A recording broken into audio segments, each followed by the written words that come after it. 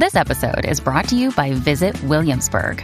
In Williamsburg, Virginia, there's never too much of a good thing. Whether you're a foodie, a golfer, a history buff, a shopaholic, an outdoor enthusiast, or a thrill seeker, you'll find what you came for here and more. So ask yourself, what is it you want? Discover Williamsburg and plan your trip at visitwilliamsburg.com. Hello, beautiful. This is Jennifer Hadley, and our prayer for today is for remembering our Christ nature. Our Christ identity is calling to us, and we are answering that call. That feels so good. So let's begin with gratitude, hand on our heart. So grateful and so thankful that our Christ nature is intact. And so grateful that everyone has this Christ nature. No one is left out. We are grateful and thankful to be abundant in Christ. We are grateful and thankful to partner up with that higher Holy Spirit self and to consciously attune to our own holiness. We are willing to remember and to recognize the magnificence of our being. We are grateful and thankful to surrender all the self-sabotage, all the playing small, all the belief in lack and limitation. We're surrendering it all. We're grateful and thankful to open ourselves to this Christ light. The Christ nature is being revealed in our heart, in our mind, where it has been all along. It is planted within us. It is our very nature and essence.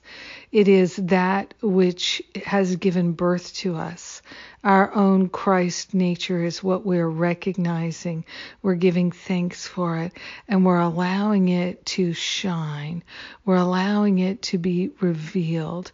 We're allowing it to be known and felt and recognized. So grateful and thankful that this day has come and that we are choosing to live an illumined life. We are choosing to remember our true nature. In gratitude, we share the benefits with all. We let the healing be. We know it's done, and so it is. Amen.